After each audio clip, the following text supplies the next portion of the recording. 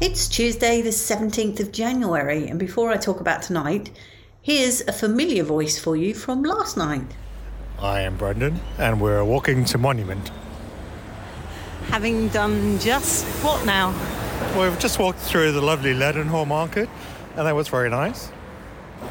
You're talking about he's going to keep us all holding. We've just done the first Chris Head session. What did you think? It wasn't very fun. It was very teacher-student kind of thing. Never trust a comedy teacher who doesn't tell any jokes. So I'm a little bit concerned about that. But can we get to the real reason why I wanted to talk to you? And the bone I have to pick with you. What do you think I'm going to complain about?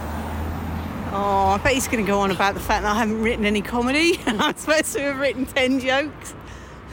Exactly. You know, you were very proud to admit that you were going to do another challenge on your podcast. But then when it came to actually being accountable, you keep mum the words. So I'm betting that this is going to get edited out. So you can only focus on the real nice bits. But Belle, write some comedy, at least some ideas, please.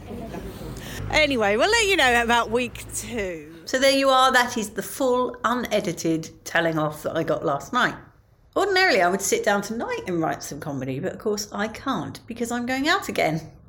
I'm going out with Brendan again, if he can make it. Not confirmed yet, but I'm sure he'll be there. We are off out to see some more comedy being recorded. So this is over in Greenwich, and it's a venue called Up the Creek. I have seen some comedy there before, but I've never seen anything being recorded. In other news, I see that our PM, Rishi Sunak, is clamping down on, and I quote, highly disruptive and dangerous protests.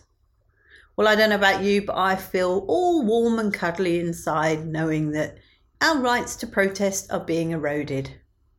How are they going to define highly disruptive and dangerous?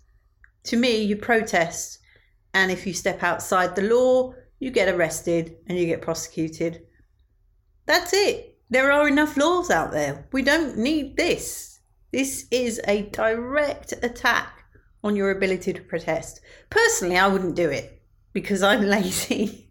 I don't see the point in standing there with a placard or gluing yourself to things, whatever. But if you do glue yourself to things, that is not actually legal. So there are things that can be done without additional laws around protesting. Anyway, I shall get off my high horse and leave the last word to Brendan.